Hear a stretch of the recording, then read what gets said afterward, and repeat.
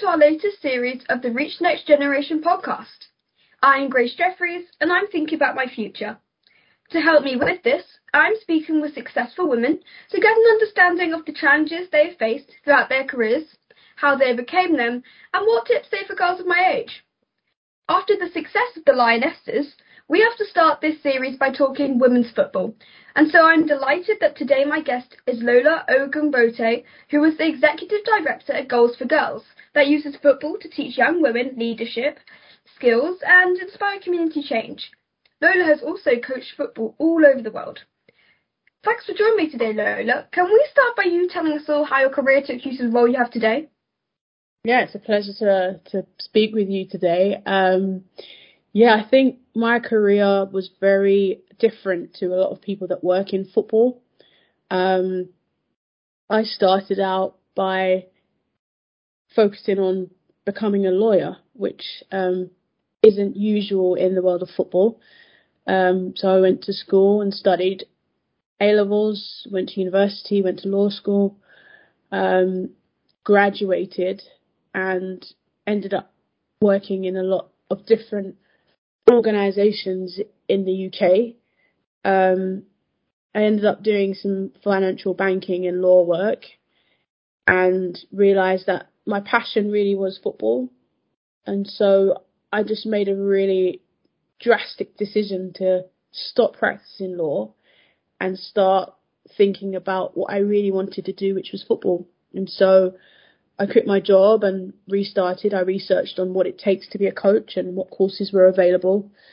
I retrained as a coach with Arsenal Football Club's community programme. I worked with Arsenal for a year, travelled with them to South Africa, Mozambique and Australia. I then took a stint to China and lived out there and worked promoting women's football and coaching men and women's football over there for a while. And then the pandemic happened and I was forced home sooner than I thought, and was lucky enough to discover an organisation that was really aligned with my values, which are football and female empowerment. And so Goals for Girls unites football to make community change, and I had an opportunity to get involved in that organisation, and today I'm the executive director of that organisation. Very fortunate to wear two hats. I also am the head of women's football at Burnley Football Club as well. So I get to combine the professional and elite side of the game also with the social impact and community side of the game too. So that's a very long-winded way of explaining how I ended up where I did. Yeah. So you mentioned that you studied law, then you went further on to focus and working with law and financial matters. Is there anything that you've learned from that previous work that maybe helps you today as the executive director? Absolutely. I think at the time I didn't think there was a connection between law and football. But a lot of my job is thinking about strategy, writing lots of reports, doing presentations, speaking to very important people at senior levels of organisations. And I think being a lawyer and having to present cases, having to speak in court, having to work with very quick minds has prepared me to do that in football. So I could pitch to one person or 1,000 people and it wouldn't faze me because of the training that I've had. I know how to write really good presentations because of the skill that you need as a lawyer to write things. And I'd like to think I'm quite articulate and that I can speak quite well, and that's also come from my background in training. So I never thought in a million years that the two would be connected, but actually I do think that without my legal background I wouldn't be where I am today. Yeah, I guess you never associate something like law with something like football, but there's of course a lot more complicated things as you go further down. Yeah, and I think it's always important to use any experience that you have and you gather in life to help you in work, and so you just never know when that skill might come into play. So when you were at school, did you know what you wanted to do or be, or did that happen maybe more later in life?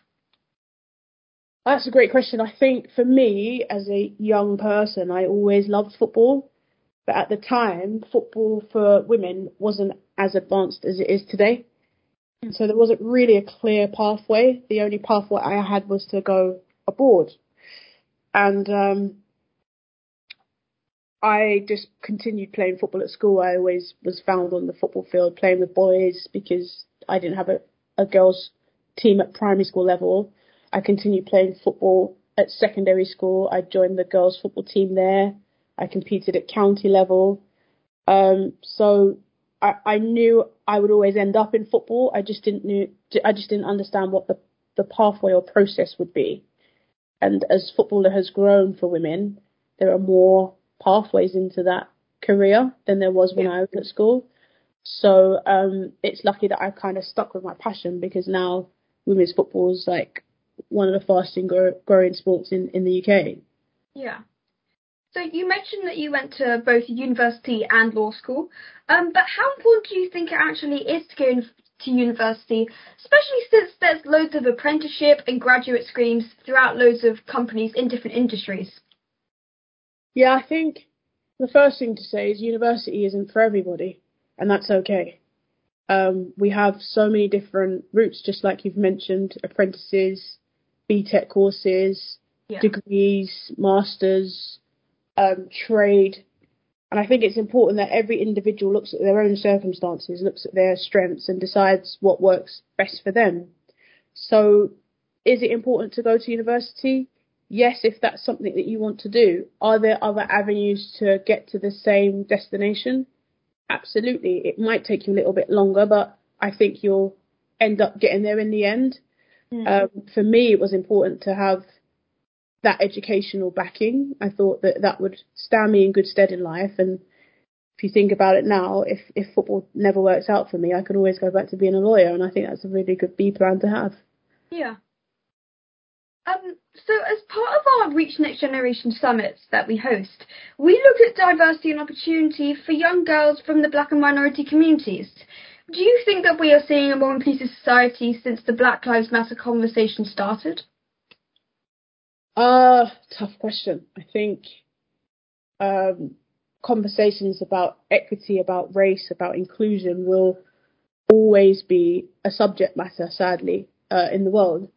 I think that the Black Lives Matter movement, which I guess came to the forefront of everyone's mind following the death of George Floyd, has allowed people to be more vocal about speaking out, which is important, that all voices are heard. I think change is always going to be slow and steady, and we're not going to see it overnight. I think the fact that we're open to having conversations about it is the first step. I think there are organisations that are doing brilliant work to be more inclusive, that are trying to promote initiatives that help people from Black, Asian and ethnic minority backgrounds to get opportunities. And I think that's also a positive thing. Is there more that can be done? Always more that can be done. And I think the more we do, the more inclusive we can make our society. Yeah. So hopefully it carries on with that steady rhythm, maybe becomes a little bit more fast as we talk more about it, but at least there is now steady or more steadier rhythm to the thoughts about these inclusive matters. Yeah, I think there's a louder conversation for sure. But you'll always have those that are in the camp of wanting to see more change more quickly. Yes. So it's about balancing what does that change look like and how realistic is it that's going to get done and what's the time frame. So it's good and positive that you and I are even having this conversation, because I doubt that 15, 20 years ago we could be talking as frankly as this. So that's got to be a positive thing too. Yeah, of course. So there's a lot of talk about pay equality generally, but how well do you think women are catching up with maybe men's salaries and getting those top jobs, especially in football? Yeah, it's a question that's often asked, and naturally when you're in a sport that can be played by both genders, there's the opportunity to compare. I think what needs to be remembered is the starting point of where we're comparing. And anyone that knows about football, women's football particularly in this country, will know that there was a long period of time where it was banned. And so what that means is there's a gap spanning of over 50 years where women's football is behind. And so when we talk about pay equality and pay gap and should things be the same, we have to think about it through the lens of what does women's football look like in this country, how much investment is going into it, what organisations are supporting it, how is sponsorship changing it. When all those things are on the same part, then we can make a comparison. It would be quite naive to do so before that, because then you're comparing oranges and apples, in my opinion. And so until we have the same level of investment and the same infrastructure and the same protection and the same transfer fees and the same viewing rights, that's when we can start making a good comparison and having a stronger case to say we should be paid the same. We do want that. We absolutely want that. But there's a lot of work to do in the background to make sure that they're on an equal footing. Yeah, of course. So you mentioned earlier that while you were working with Arsenal, you travelled through loads of different countries. Did you perhaps have a favourite country, either working there or travelling there, or maybe had the best sightseeing opportunities while you were there?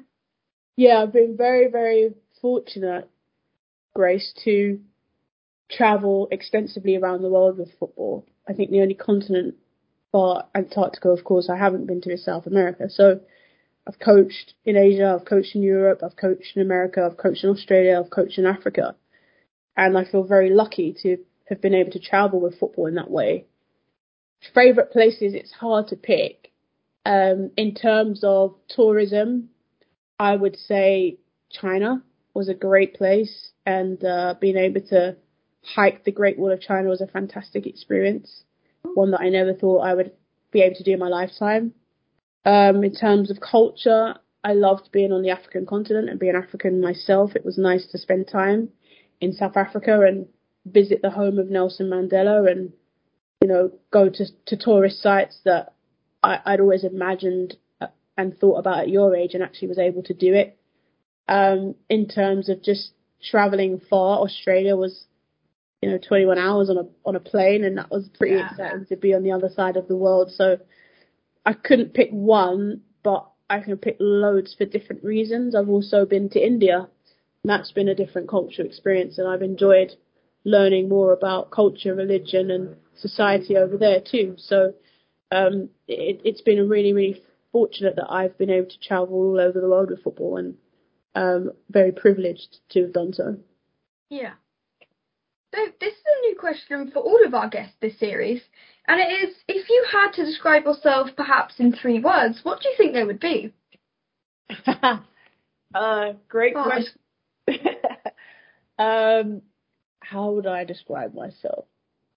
I think honest would be one that I would put. Like to think that I'm honest with my dealings with others, honest with other people, and people can trust me with what I'm saying. I think fun. I love to laugh. I love to enjoy what I do, and I'm very privileged to be in a position where every day is about doing things that I love, and if you love what you do, it never feels like work. So I'm very, very privileged to be there. And then I think the other one is just driven and hardworking. I haven't got to where I've gotten by luck. It's been through sheer hard work, perseverance, sacrifice. And I think if I can do it, anyone can do it. And so those would be the ones that come to mind immediately on characteristic traits for me. Okay. So the world is changing so much and very quickly. What do you think work for women might look like in 10 years' time, or what do you maybe hope work for women will be like? I hope that we would live in a world where things were equitable. Okay. Rather than just it being equal. And what I mean by that is presenting opportunities for both men and women to really have a good chance. I don't think any woman wants to be given a job just because she's a woman. I think a lot of people, I'd like to think a lot of people want to be given a job on merit, that they're good enough to do it.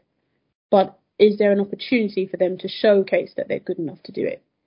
And so I would like to think in 10 years' time we live in a world where, you know, there's a woman Premier League manager and it's not a big deal because she knows how to coach football and she's good at it.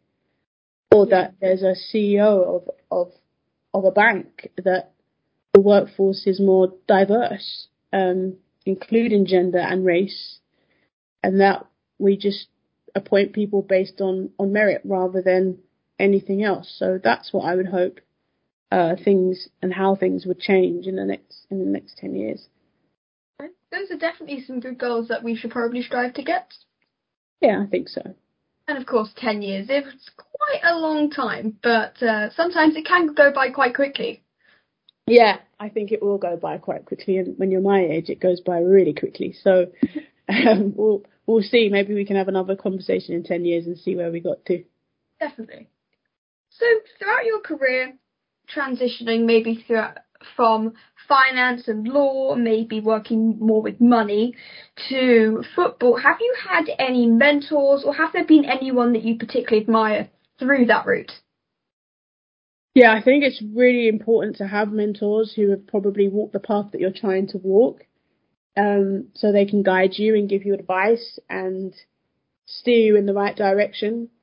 I do have a mentor who I reached out to, and I asked her to be my mentor because I was really impressed with how she had gone about her career, and I felt like I could learn a lot from her. So I would encourage your listeners, if there's anyone in their life that they think they can learn a lot from or feel inspired by, to just reach out and ask the question. And it might not be they have all the time in the world, but at least a conversation can always kickstart you in the right direction. In terms of inspirational people, I've very often referenced Rachel Yankee and Eniola Oloku, who both were former Lionesses for the UK women's national team, and it has been those two players have been people that I've personally just idolized, in a sense that they were women of colour, similarly to me, who were performing at the top of their game, and that gave me hope and inspiration that if they could do it, I could do it too. And so those two women have also been heroes or sheroes in my life. So just before we wrap up, let's talk a little bit more about women's football. So if girls say want to have a career in football, either as a player or as an administrator, where do you think they should start? There's a really good network called Women in Football, and what they do is they bring women in football, women who work in all different departments and sectors of football, and they bring them together, and we network and we talk. And so it could be that you're a social media specialist or a coach or a physio or a nutritionist or a SMC coach or a strategist or a business admin. You could be anything within a football game. As long as you're female, you can be part of this network. And I've made a lot of friends and connections through that. That would be a great place to start. I also think sometimes you just need to figure out what it is you want to do. So if you know you want to be a coach, see what your local county FA is doing, and contact your local football club, see if they want anyone volunteering, or see if you can just observe, and you never know what could come out of it as a result of just being in the environment. There are a lot of websites, job websites, FA websites, club websites that women can always look at to see what jobs are coming out. And the power of networking, just asking people, hey, I want to get into football, I don't know how to. Do you have somebody that you can link me with that can guide me or signpost me or give me any type of information? So those are the things that I would be recommending. Definitely Women in Football is a massive network that I'm a big fan of that's really helped me too. So, yeah. Those definitely sound some great starting points that I'm sure the listeners can definitely note down or think about if they want to maybe pursue those different career paths. Absolutely. Well, I've really enjoyed chatting with you today, Lola. Thank you so much, and I'm sure everyone listening will now be thinking about some of the choices they're about to make in their own careers. Keep listening to the Reach Next Generation podcasts as I talk to many more brilliant women. More details about us is at www.reachnextgeneration.com. And a big thank you to all our partners and sponsors, Ideal Standard, Barclays, St Modwen, Green King and Levi Strauss.